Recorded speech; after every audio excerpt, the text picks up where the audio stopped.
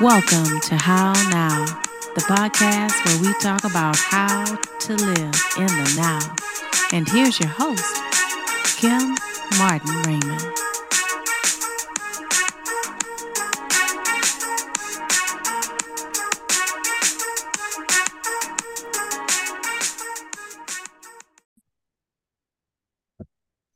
Peace and blessings, and welcome to this edition of the How Now podcast, where we talk about how to live in the now.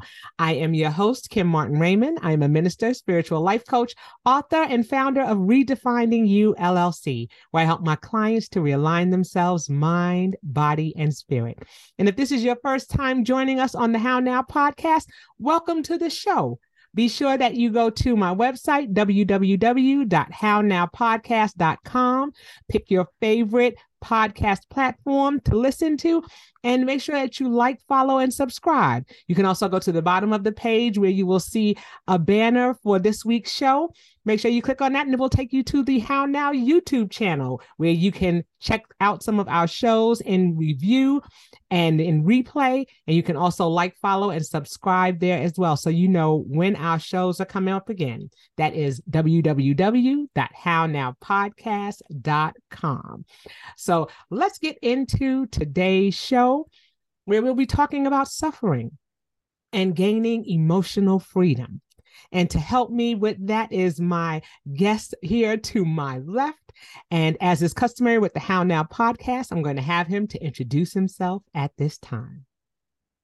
Nice. Thank you for having me on, Kim. My name is Matthew Brownstein. I'm the CEO of Anahat Education Group. I'm the executive director of the Institute of Interpersonal Hypnotherapy and the president of the president of the International Association of Interpersonal Hypnotherapists. Somebody's usually reading this for me. I've also founded Silent Line Publishers, IG Business Networking Groups, but generally, I would say I'm actually a monk at heart, even though I wear a suit. I've lived in monasteries and ashrams. I've lived in the Himalayas and India and different spiritual communities. So my whole path has been really about spirituality and being of service to others.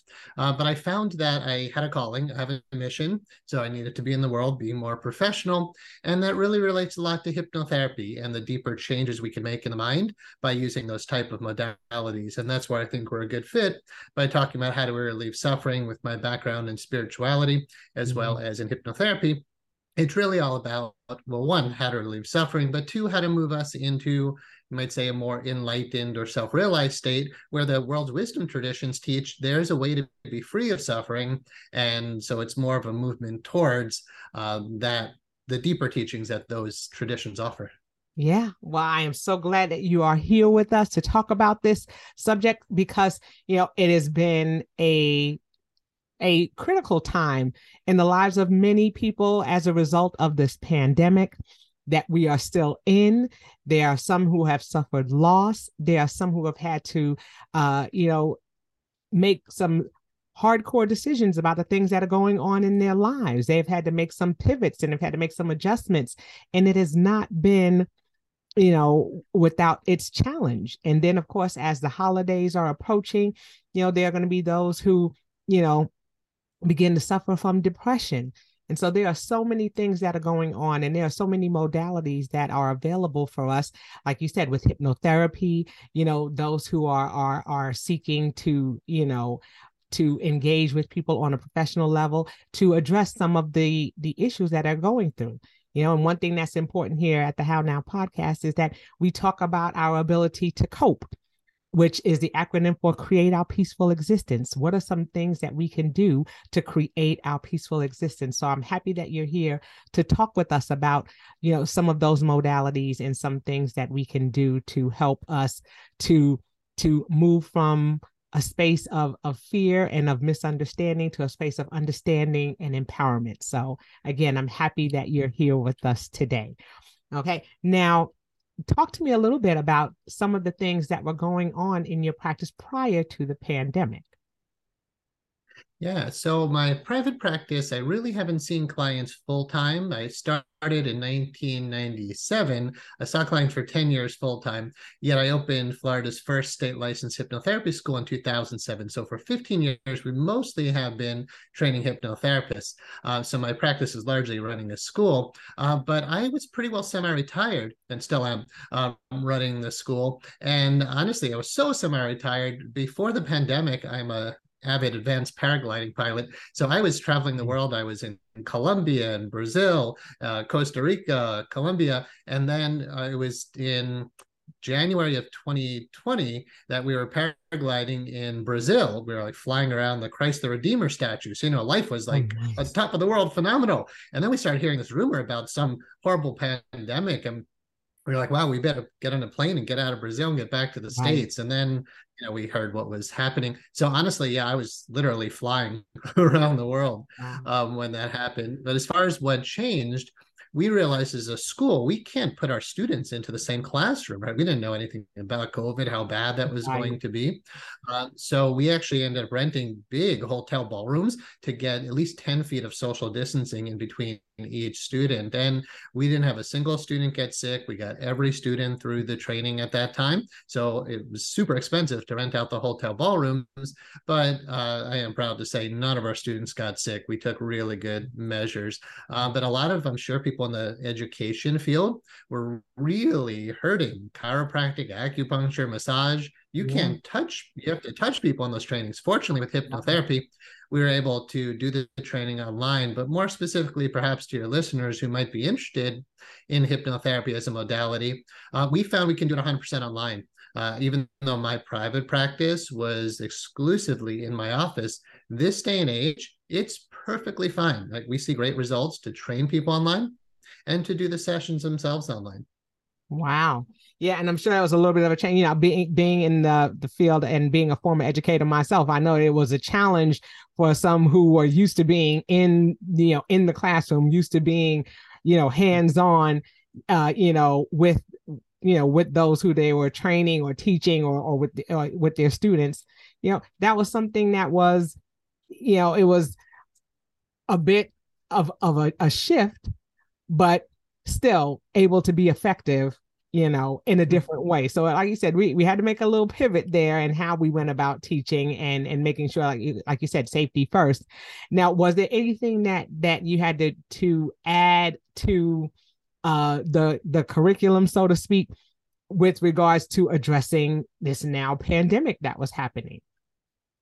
For a curriculum, no, we didn't really have to change anything. If anything, we just had to cut a few things out. Sometimes when you're hypnotizing somebody, you do touch them. You might rock their head or lift and drop their arm. And it's like, okay, well, let's eliminate that type of stuff and see if we can still get the same results. And the truth is, we still can get the same results. So we haven't had to change very much for that. We definitely implemented policies in our school to keep the students safe. People have to sign informed consent forms, but I'm not sure if your listeners want to hear all those details. But we did adjust to that, and we've been running really smooth ever since. Awesome. Yeah, because there are some things, like you said, that were not 100% affected by the pandemic, but just certain little pivots that we had to make, with regards to how we're dealing with people. Now, as a coach, for myself, people were coming with different questions, and they were coming with different issues that were coming up, and we're talking on the topic of suffering, and we've had some, people suffer in different ways. So let's talk a little bit about how, because when we hear suffering, sometimes we may think of the loss of someone.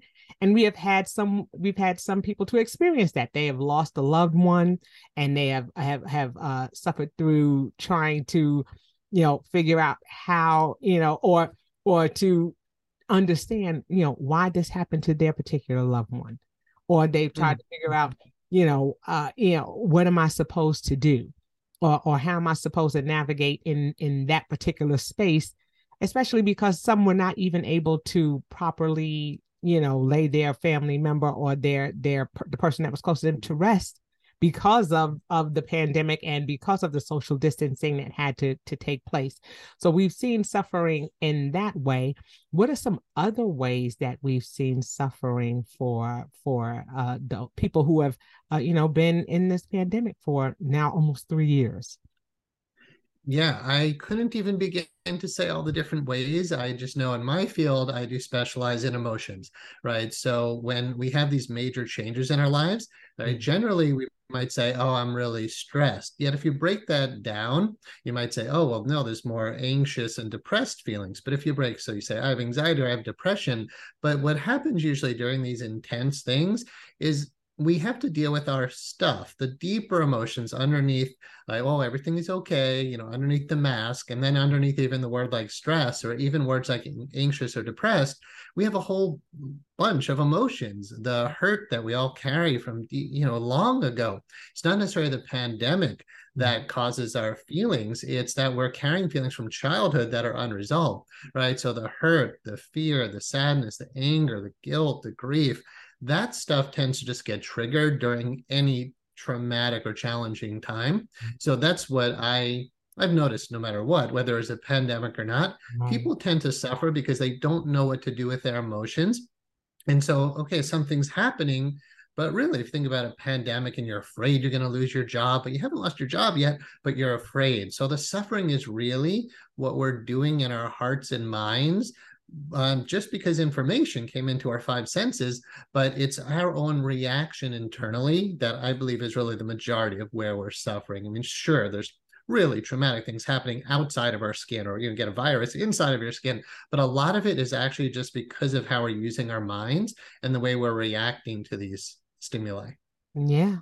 I mean, and that's an important point that you make, because we've been hearing so much about, empathy. We've been hearing so much about self-care. We've been hearing so much about, things that we need to be doing to self-regulate. These are just terms that we've been hearing of late that have been around for years and years and years, but now all of a sudden they've become buzzwords. They're things that we're hearing more and more about because there was a disconnect.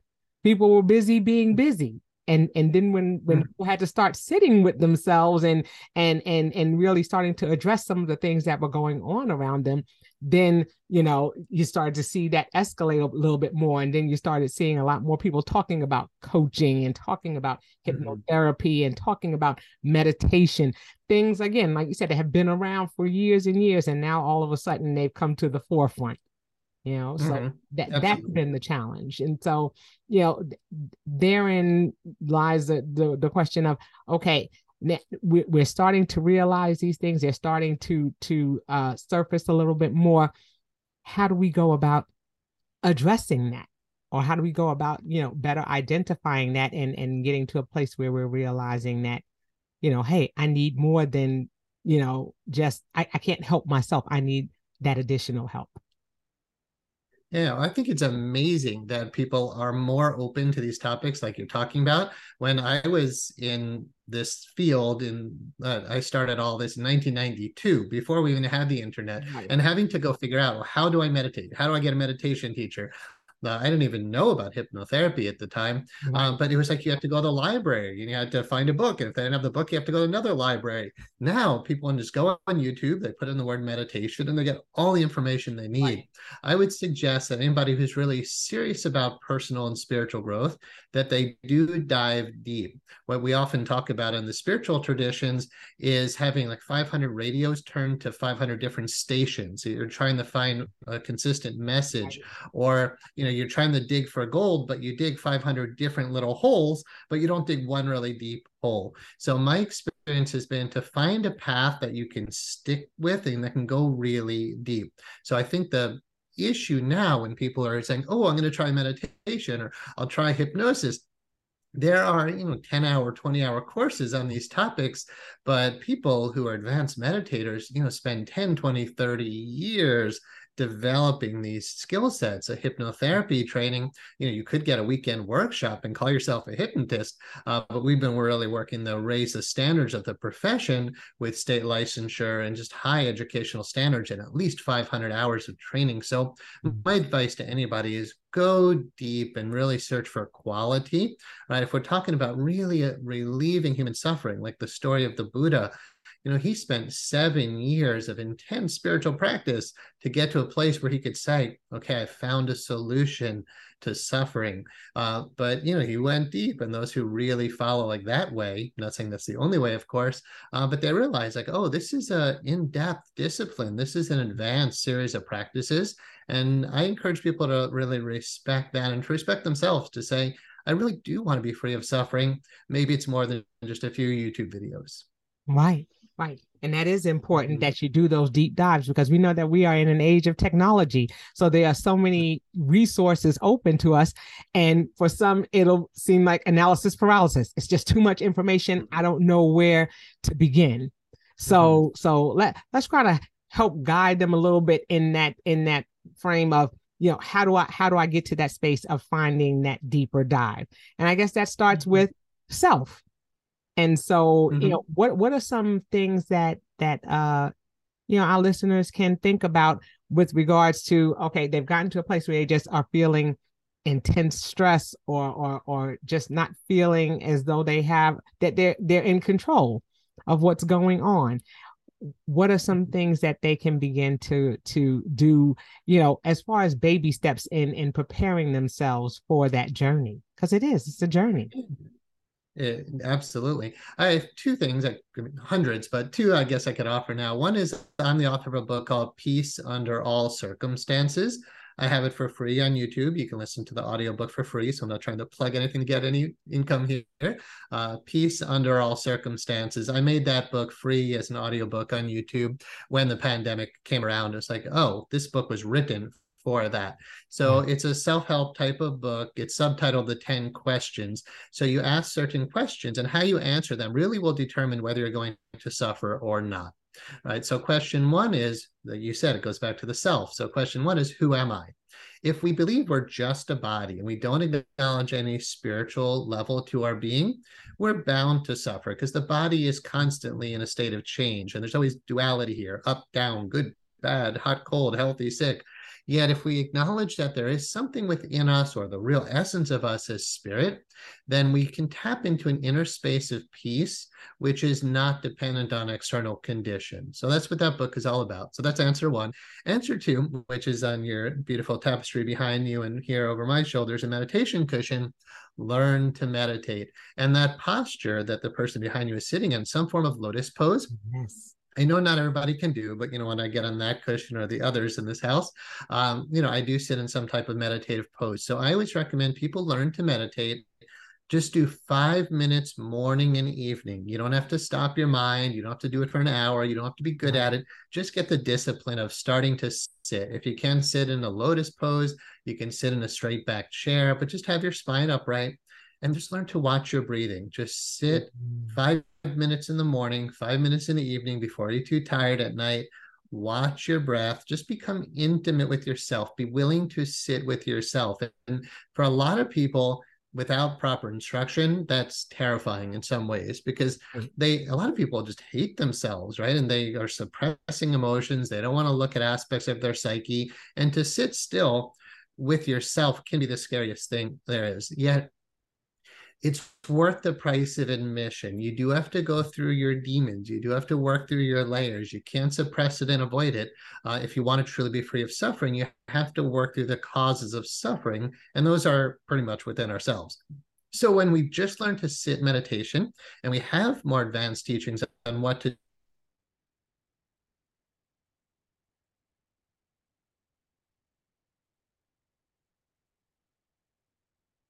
many, but they're pretty well universal, right, with your heart and mind. So yeah, I just recommend learning to sit on a meditation cushion or just sit in a chair and start that inner journey, even if it's just 5 minutes morning and evening. Yes, awesome. So we lost you for a few minutes there. You froze up just a little bit, but we still got the gist of what you were talking about the importance of sitting with oneself. And I love what you're saying so far, because it's important to make sure that we realize that we do identify with who we are spiritually. And I think that, that was helpful even in my journey.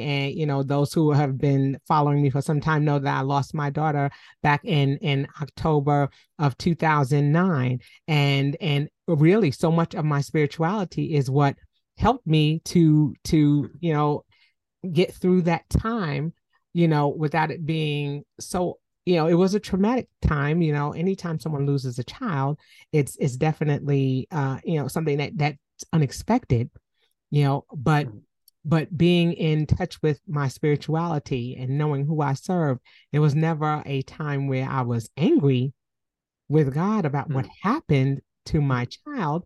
I knew that her season and her time for being here was here, and she did all that she was supposed to do. And just as she was given to me as a gift, I had to give her back. And so, having that understanding is what helped me through that challenging season in my life, and helped me to be able to get past the suffering. You don't suppress the emotions. I'm still sad. I miss her at times, and I allow those emotions to flow. But it's so important that we get to a space where we are in tune with who we are and what we believe. So that is huge in helping us to get through any type of trauma or grief or things that we experience. So I love that you said that. And then, of course, learning to meditate is something, you get a lot of people who are like, I just can't do it. 5 minutes of, like you said, just sitting with yourself and learning that. And we had to do that for longer than that when we weren't able to go anywhere. We wandered around our homes, but we learned to take some time to sit, because, you had to stop for a minute. We used to say many years ago, stop the world, I want to get off. And then it actually stopped. We were like, okay, now what? What do I do? So it is important for us to be able to learn to sit with ourselves and to love on ourselves enough, because just like you said, some people don't like themselves enough to sit with themselves. Right. Sometimes we look in the mirror and we don't like what we see. And so it is important that we become comfortable with the skin that we're in, because when we do that and we become more familiar with self, then we can begin to allow others to know how we feel and what it is that we need, as individuals. Yes. So I love that. I love that you're talking about this. Can you share more? Yeah, sure. Well, I feel for your pain, the loss of your daughter. I've had my own challenges, and during the darkest or hardest times in my life, not to compare anybody's pain, because like my life wasn't that challenging, but like during my challenging times, here's a quick story without going into the details. I was going through a challenging time. I found myself somewhere in Europe. I was traveling all over, so it was London, but it doesn't really matter. I wasn't at my home. I wasn't with any friends or family. I checked into a hotel. Again, it was a difficult time for me, and they put me in a basement room in the hotel, which no big deal. It's a nice hotel, but there were no windows. So here I am in a foreign country by myself, going through a challenging time. No, I could have picked up the phone, but there was just nothing. And the room was just black. And I'm like, all right, I've got like nothing here right now. What do I have? What resources do I have to be at peace in this moment? And it was really learning how, having meditated for so long, my own consciousness became the deepest resource. And not that that was new to me, but it was like, all right, what do I know? Okay, well, let me just go deep into the fact that I'm aware. I'm aware now. The awareness is not your body. It's not your emotions. The awareness isn't harmed by your body or your emotions. You might call your awareness, your consciousness, your soul or your spirit, right? The I am presence that we all are, like the part of God happening as you, whatever words we want to use for it. But this is beyond words, because you're aware that you're aware, right? And that consciousness is the basis of my book, Peace Under All Circumstances. So I was like, oh, I should be good at this, being at peace no matter what's happening. So by going deep into meditation, deep into my own awareness, that peace was and is, always there. And that was the solace for me to say, all right, let me just go into that space, not even like transcendent above this world, but just deep within. Oh, okay, I have nothing going on outside of me right now. My life seems really crummy, but inside there's still peace and bliss and love and joy. Nothing can ever take that away from us. So my experience of my own challenges and my clients through the years, even the loss of a child can be healed. We can heal from anything we go through. And that's one of the most painful things you can go through. And yet you can still heal. because the real you actually was never touched by any trauma anyway. And then your body, mind, emotions has a remarkable ability to heal, especially when we go deep into our essence, into spirit. When we just let go and let God, if we want to say it that way, we stop resisting, we just allow, we're not, like you said, we're not suppressing emotion. Things tend to move through us and pass and heal, and we do return back to balance and health and harmony for the most part. But, especially with a loss like you're talking about, the heart and mind can heal, yet they heal so much faster when a person has a connection to their own soul or their own consciousness or the spirit that they are. Yes, I love that you say that, because that's something that I think is so important for people to remember, is that, just like our body is in a state of homeostasis. When it's hot, we sweat. When we experience pain, we may wince or we may cry, or, because we experience it. It's not something to be suppressed. And I think that we need to reteach that, or get in that space where we're saying, okay, I feel sad and I want to cry, so I cry. We hear this, unfortunately, with our boys. We tell them, man up, suck it up, stop crying, don't do that. But it's so necessary for our bodies to do certain things that releases that and allows us to be able to go on. We don't sweat continuously. We sweat until our body cools off, and then we're in a place where it's a little cooler, and then we're like, okay, we don't have to sweat anymore. Our body has done what it needed to do. And I think that's sometimes what we have to think about as well. How do I go about making sure that I'm allowing the things that are natural to flow in and through me, so that way I can process it and I can move forward. It's when we suppress it and it's when we hold it in that we begin to experience that dis-ease or that disease that comes into our bodies because because of that suppression. Yep. I remember early on in my spiritual growth, I had a profound spiritual teacher who was saying, just don't suppress your emotions. And it was like step number one. If you want to grow, if you want to heal, stop suppressing. And I was like, nobody taught me that in high school. Nobody was teaching that at the university level. Right. It was only in the deeper spiritual teachings that I heard, especially like you said, like as a man, it's like, oh, I need to feel my feelings. I'm not supposed to just be an intellect living in my head. I have a heart. I have sadness and fear and anger and guilt. And it's like, well, what do you do with that? Number one, don't suppress it. Number two is actually, I learned, don't act out on it. People say, if you only hear step one, don't suppress, then you say, all right, well, I'm angry. Well, I'm going to act out of my anger then. If I'm sad, if my sadness wants to drink alcohol, I'm going to drink. It's learning, number one, don't suppress, but number two, don't express. Don't act out on it. Expressing, like talking to a friend is one thing, or a therapist, but what my teacher meant by expression was don't act out on your stuff. If you're angry and your mind says, well, how do we make the anger better? Well, we could kill that person. Don't do it, right? Don't do what your heart and mind is actually encouraging you to do to feel better, right? So what happens is the heart is the root of the mind. So if the heart feels sad, the mind is a problem-solving intelligence, tries to figure out what to do with the sad heart. Right. And the mind's going to just try on different ideas. Well, maybe donuts. No, donuts, that never did in the past. Well, maybe alcohol. No, that's not quite good. Well, maybe crack cocaine. Oh, I haven't tried that. Don't do that. Don't listen to the neurotic mind trying to figure out how to make the wounded heart feel better. The solution was not to suppress and not to express, but just to sit still, relax your body, keep breathing, and just feel your feelings. It's a revolutionary idea, but you've caught on to it, right? That feelings are meant to be felt. And if we do, they tend to clear and resolve themselves. It's when we tense our body and limit our breathing or find creative ways to suppress, like drugs or alcohol or whatnot. But the most blatant form of suppression is just tensing and limiting the breath. So the people are catching on now, as we're talking about, the internet's really helping people to learn about techniques. Breath work is becoming ever more popular. And it's just the simple idea of there's techniques and whatnot, but it's breathing through your feelings, right? Allowing emotion to flow, cry all your tears, laugh all your laughter, but just stop closing it down and stop letting it motivate behavior. If we just sit with feelings, they tend to burn themselves away. But the beauty is when they burn themselves away, there's more light, there's more love, there's more joy, there's more peace, there's more bliss.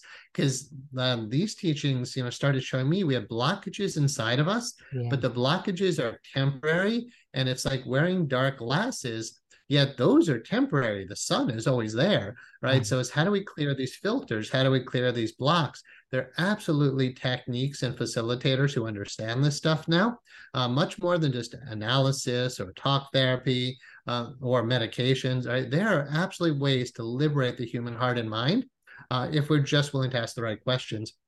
To say, well, how do I do that? Not just how do I feel better, but how do I become truly free? Right. And that's the key. That's the key, trying to learn, how do I go about doing this? Just like I said, the platform of this show is for that reason, to expose people to different ways in which we can, again, create our peaceful existence.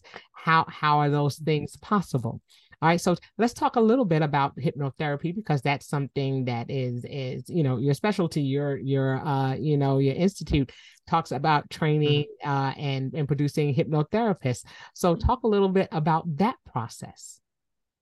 Yeah, it was the most remarkable thing I had ever discovered. So I was a religion and philosophy major. Then I was living in monasteries and ashrams, spiritual communities, temples. Like literally, I was a monk, and that's all I cared about. But again, I felt like I want to be more of service. I have a mission. Something's driving me to do more than just sit there and bliss out in a cave or whatnot. And it's not totally metaphorical. Like I did that stuff. But it was like, there's got to be more to the spiritual path than just that. So I actually went to Chinese Medical College and spent about 2 years becoming a doctor of Oriental medicine. But I still felt like something's missing for me. It's a beautiful medicine, but just putting needles in people, just massaging people, it wasn't quite my thing. I wanted something that was more aligned to the spiritual, mental level.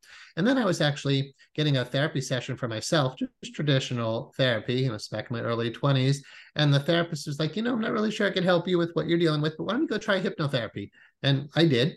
And after the first hypnotherapy session, when I was coming out of the hypnotic state, there was a voice right in my face. And it just said, like the voice of spirit, whatever you would call that. And it said, you are going to be a hypnotherapist. And I'm like, no, I'm going to be an acupuncturist.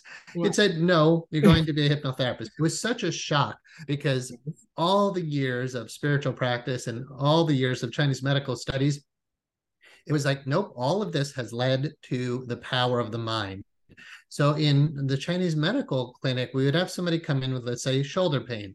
We'd put in needles or different techniques. But essentially, we weren't really getting to the underlying issue, the root cause, even though we kind of said we were, because we're dealing with the energy level. I was realizing, I think the energy level is actually more emotional, right? Because Chinese medicine talks about emotions affect the organ systems. Anger affects the liver, fear the kidneys, anxiety the heart, overthinking the spleen, stomach, pancreas system. It was so obvious that a major cause of illness in Chinese medicine was unresolved emotions. Right. So in the hypnotherapy, the first time I did a hypnotherapy training, we regressed somebody back to the root cause of her shoulder pain.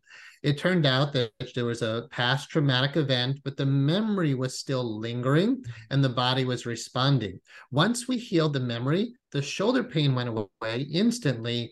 But because she was a student in my first training I went through, the shoulder pain never came back. And we got to watch this person like week after week saying reporting. And I was like, wow, I can't do that with acupuncture. I can't do that with talk therapy. I can't do that with Western medicine.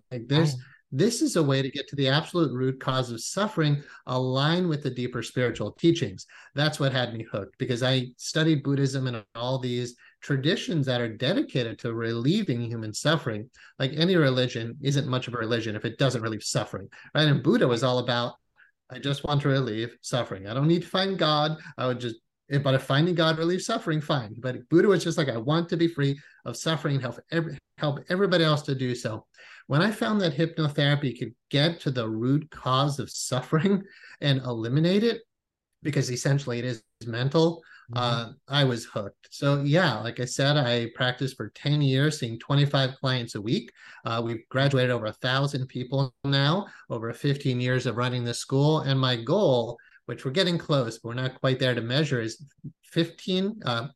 1,000 graduates seeing 15 clients per week. That's 15,000 hypnotherapy sessions that happen every week because of one person who just said, I want to relieve human suffering in the deepest way possible. So I don't want to take any personal credit for that. I just watched Spirit moving me on this mission and realizing, wow, I could meditate in a cave, but how does that really relieve suffering? I could put needles in people for acupuncture, and that's going to help to a degree. But what's the real root cause? That's the mind. And to have what I'm seeing in my career is a movement of staff members and graduates who are helping to heal the world. So that to me is why hypnotherapy is so important, because it really can address the real root cause of suffering, which again is the human mind.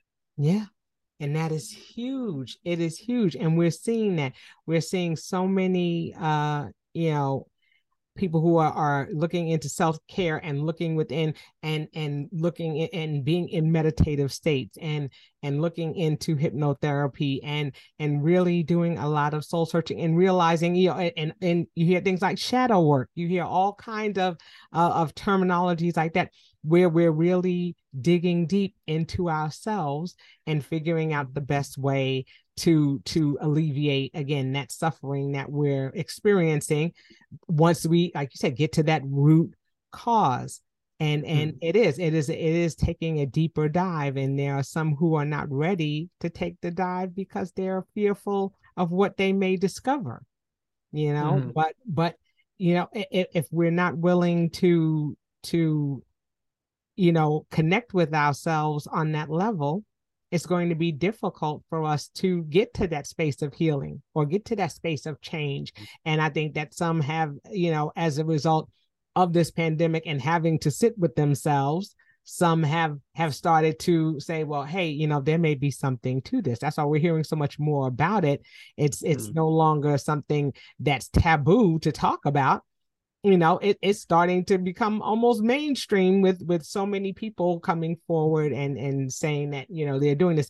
But just like you said, it's important for us to take that, that dive into finding out, finding qualified people who are able to do this, because now we're seeing some people are just, they're like, for $20, $19.99, you can, we can help you with your problems. And it goes so much deeper than that. So it is important for people to remember, not just to, go online and find anybody. Do your homework, take your time and look for those consistent messages, like you're saying, because there'll be someone to refute anything that's being said. There's always going to be someone out there to the contrary, but it's going to be, what are you hearing consistently? What are some things that people should be listening for or searching for when they're looking to find a respectable or reputable hypnotherapist? Yeah, so our school, instituteofhypnotherapy.com, anybody could call and just ask for a referral. And that's the easiest thing. It's just our graduates have some of the highest standards of training in the world. And I can go into what those are, but just generally, I can say if somebody calls our school and says, I'm looking for a really good hypnotherapist in my area, or someone who could do it online, you're going to get somebody who's graduated from a state licensed school. That's really important. Hypnotherapy is actually a federally acknowledged occupation. So to train people in the profession, you need to be licensed by the Department of Education, which we are. But if you're not, then essentially it's like saying, I'll just train someone for $19.95 to become a medical doctor or to be a chiropractor. You could do it on the internet and maybe get away with it for a while, but it actually is illegal. So you want to be sure you have a hypnotherapist who graduated from a state licensed school. If you're working on a medical, dental, or mental health condition, you need to be sure the person has the qualifications to work on that, or the hypnotherapist understands how to work within the respective laws of their state. So if you're going to say, all right, I have bipolar disorder, I'm looking for a hypnotherapist, you need to be sure that person is qualified to work on those conditions. Number of hours of training, at least 500 hours is what we push for. Not a weekend workshop, not just 100 or 200 hours, but our graduates have at least 500. Our entire training could afford about 1,500 hours of training. The other thing I look for, and it's what got me into this field, one of the things got me into the field, being a philosophy and religion major, my college friends were business majors. A lot of people were studying psychology and medicine. And I was studying the great saints and sages of the world's religious traditions. Those were the amazing role models. Right? When you see the peace and the light and the love and the joy that's emanating from these people, that's mental health. Mental health is not, I need to get over depression. Mental health is, I feel one with my divine source. I'm enlightened to the reality of who I am. I feel empowered to create a beautiful life because I'm in touch with the source of my being. Find a practitioner who says those type of things. Find a practitioner who's a role model for self-realization and enlightenment, because if not, most medicine and therapy is a movement away from pain, right? Let's fix the problem. Right. But I was looking at saints and sages who didn't have those problems, right? When you see somebody who's in meditation and they're just glowing because there's this inner light inside of them, that's what we want to be moving towards. So honestly, find a practitioner who you respect as someone who could actually be a role model for you. It's not just, well, I'm a wounded healer, you're wounded, so let's just try to, you want to find someone who's closer to being a healed healer. It's kind of an ideal, maybe nobody's completely healed, but somebody who's been around the block and has worked through their own issues. If not, you could say you have the blind leading the blind. And people who are spiritually aware, it's worth finding someone who works on the deeper spiritual levels. In my private practice, when I see a client, one of the first questions is, okay, client, tell me your spiritual religious beliefs. And then I want to help to deepen and nourish that. If they're not open to that, like fine, but I might say, what is your highest intention? What do you really want most? Well, I just want to lose weight. Well, why do you want that? Well, I want to be healthier. Why do you want that? Eventually people will admit, even if they're atheistic or agnostic, like, what do you want most? I want inner peace. I want love. I want unconditional love. I want joy. We all want those things: peace, bliss, love, joy, oneness, ecstasy. Find a practitioner who's tapped into that, because that's what we want to be guided to. It's not just, I need to alleviate my pain, the movement away from. Find somebody who can guide you to. And a lot of people already know where they want to go. But again, having a practitioner who walks the talk, speaks that language, absolutely worth it. Plus, again, the qualifications, for sure. Yeah, I think that's awesome, and you make a very valid point when we talk about making sure that when we're resolving that issue, we're alleviating that pain, that we know what to do afterwards.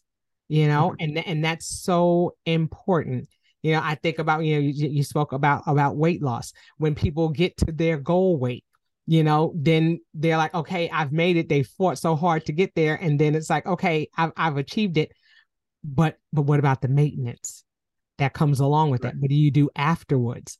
So it's like, okay, I've done the work. I've done the research. I've found the person, and I've, started this process of relieving that suffering. But what do I do when those feelings, if they start to come back, or if I'm feeling in a place of vulnerability, or something else life-changing happens, what do I do? So I know it's important for us to have a toolbox, so to speak, that allows us to be able to reach back and have a resource to be able to tap in and say, okay, this is where I was, and I've been, removed from that space, but now I've had something else traumatic happen. What do I do now? Because it's never a matter of us wanting to revert back to where we were. And that's never, hopefully that's never the case once we've identified what it is, but we're human. So sometimes those things will happen. And what do we do to make sure that we're equipped?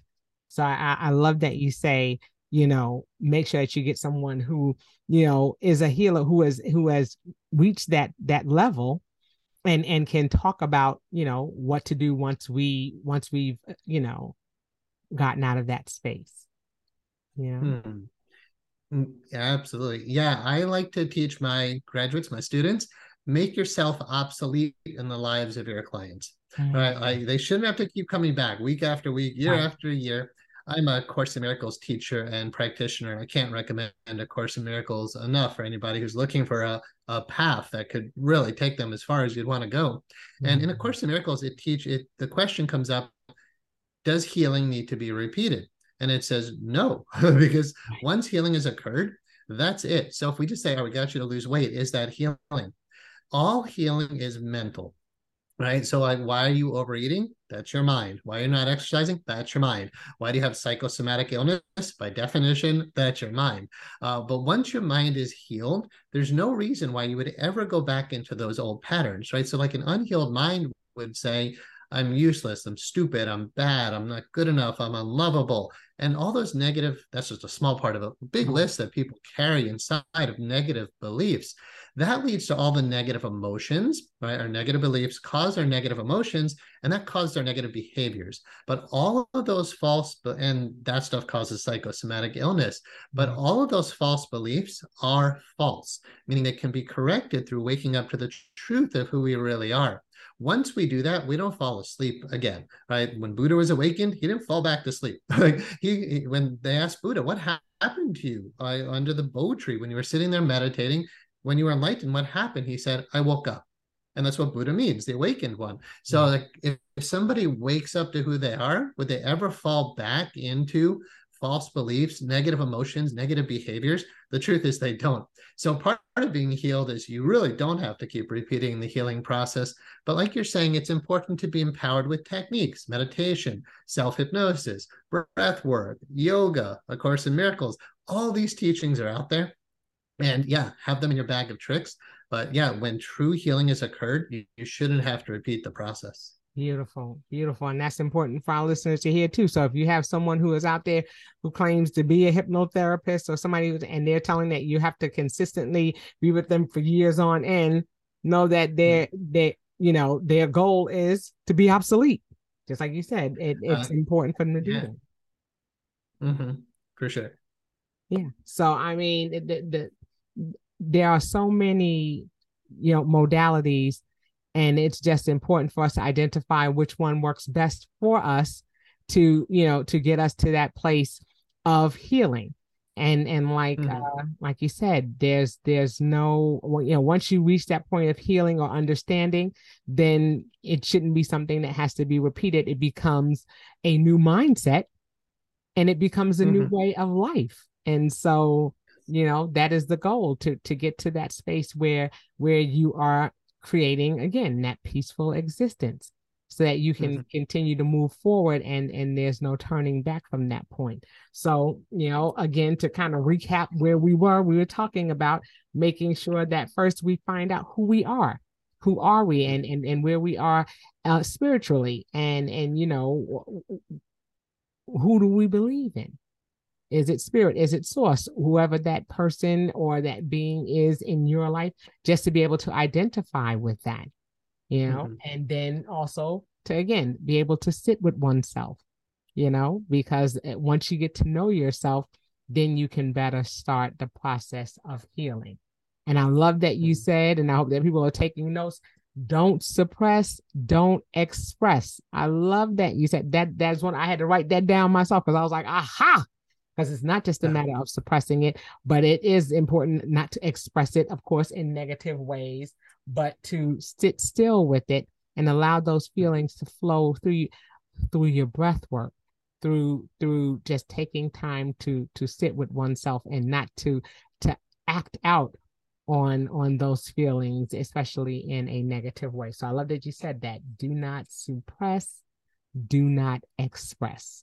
It's important for us to remember that, and that our feelings are meant to be felt, and that's something that's important. And then again, when we're looking to find someone to assist us in the process, that we're looking for someone who is qualified, who is licensed, who is a practitioner of spirituality, as someone who has been healed or who has experienced the process. And we know that that's something that is crucial. And having someone, you're not able to connect with someone if they haven't experienced some of or some closer type of situation similar to yours, so that way that connection is made, so that way you're establishing a relationship and you're establishing that trust that's important for you to have when you are dealing with the mind and dealing with someone. That level of trust has to be there, right?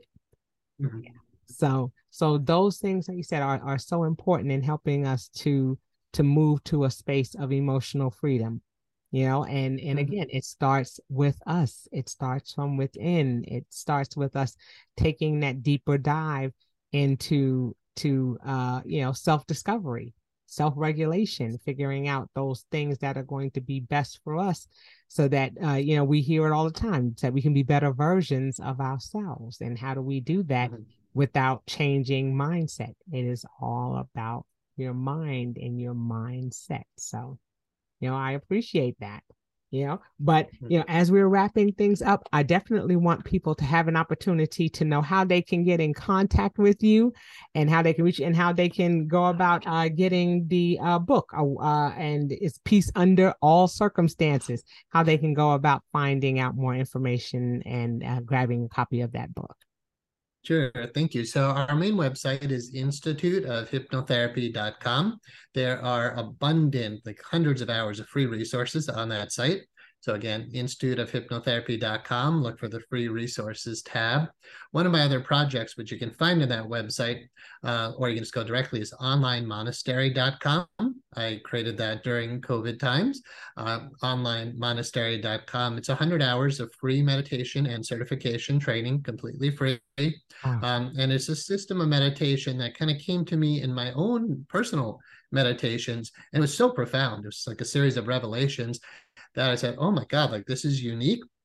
And as much as I don't want to be a leader or a teacher of this, it is a very unique, powerful system. So yeah, that's onlinemonastery.com. And the Peace Under All Circumstances book, it's one of my 5 published books. That, again, you get for free on YouTube. Just putting in Matthew Brownstein, Peace Under All Circumstances. Okay, under Matthew Brownstein. Okay. Make sure I write this all down, so that way we're sure that everyone can get this information. It'll be posted when the show airs, so that way you'll be able to get in contact, with Mr. Brownstein, and also find out about his publications, find out about the free resources that are available, and about his onlinemonastery.com, find out about some free training. These are all wonderful resources that we can use to help us in that discovering and embracing self. And I think that that's something that's important. It starts from within.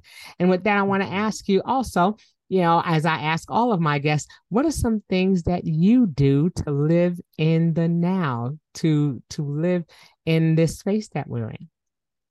Yeah, well, meditation. Again, I meditate for literally hours a day, and I practice primarily Zen meditation. The Zen Buddhism is one of the most refined versions of the Buddhist teachings, which is essentially just sit, right? Just assume the position. So I make sure every day, again, I'm an advanced meditator. I've been doing it for 30 years. So I do hours and hours a day. But yeah, I just encourage anybody, 5 minutes, morning and evening. So a lot of meditation, exercise for sure, yoga. I stretch almost every day. I can't imagine what it's like for people who don't do yoga, how their bodies must feel. I've been doing Tai Chi and Qigong for years to keep energy moving. That feeling of lightness is incredible. I can't imagine not doing yoga and Tai Chi, just how blocked a person would feel. I do self-hypnosis every day. I'm on that recliner or the one upstairs. At least half hour, maybe even an hour a day. The hypnotic state is very self-regulating for the autonomic nervous system. When you go into hypnosis, you almost by default get out of the fight or flight mode and into the rest, digest, and heal function. So definitely self-hypnosis. I don't personally do a lot of journaling. but I know it's a huge self-help technique that people are often recommending. But yeah, if I had to say one thing, learn to meditate, and then maybe two things, yeah, learn self-hypnosis. Okay. Okay. And that is wonderful. These are wonderful techniques that those of you who are interested in can always go and do a deeper dive on those things. Take time to learn. That's something that's so important. We are just by nature creatures who have the ability to learn, have the ability to grasp different concepts. I've always been told you learn from your womb to your tomb. We are lifelong learners, and the things that we don't know, it's important for us to discover. That's part of what makes life exciting. You hear sometimes on social media, I was today years old when I found out this and that. What are some things that you don't know that you can find out about that may change the trajectory of your life, like Matthew said. There are certain things you can't imagine not doing yoga, you can't imagine not meditating, but you had to first be introduced to it, so that way you knew it was out there, that you knew it was available. So these are platforms that we're creating for those who are listening to tap into and to be curious about. It's about piquing your interest and finding those things that are going to help you get to a better space. So Matthew, I want to say I thank you so much for taking time to be with us today, to talk about suffering, to talk about a hypnotherapy, to talk about different techniques that we can use to help us to come into a better relationship with ourselves, so that way we can, be who we need to be for those around us and those who love us. And thank you for answering the call, to hypnotherapy. That's something that's important. We have to learn to walk in obedience of those things that we're called to do, so that way we're not taking them to our graves with us, but that we're, expressing them and making them available to those who are waiting to hear them from us. So I appreciate that. I appreciate you, responding to that call, and for, making yourself available to us today to talk about this, and to those who are listening. So again, any final words that you have for our listeners before we go? Thank you for the acknowledgement of listening to the call. I'll throw that. Thank you for doing what you do. But yeah, that is probably the deepest message. My first philosophy professor, I said, thank you so much. You really opened my mind. You changed my life, my way of thinking. And he said, good, stay on the path. And then just those 4 words, stay on the path. And that to me is, like you said, like obedience to the call. We all have a mission. We all have a purpose. When we do other things, we suffer. When we fall off our path, we suffer. So knowing who you are, knowing what you're meant to do in this world changes everything. To know you have a purpose, you have a mission, and between the womb and the tomb, did you fulfill that purpose or not? Like if you were sent to another country to go do a certain task, but you do 100 other tasks, but not the one you were sent to do, your mission was essentially wasted, right? And you probably didn't have the success you could have. So my personal success, financial success, everything has just come from listening to the call, staying on the path, right? If the voice for spirit tells you to do something, you're foolish not to do it. So yeah, just stay on the path. That's it. Stay on the path. And again, thank you. You are always welcome to come back and share with us things that are going on with you and with your school and with your business.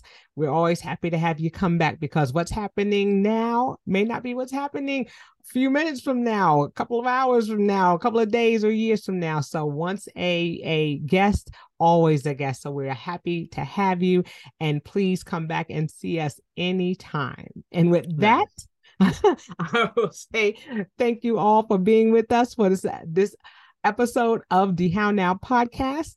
And until we see you the next time, I say peace. Peace. Thank you, Kim. You're welcome.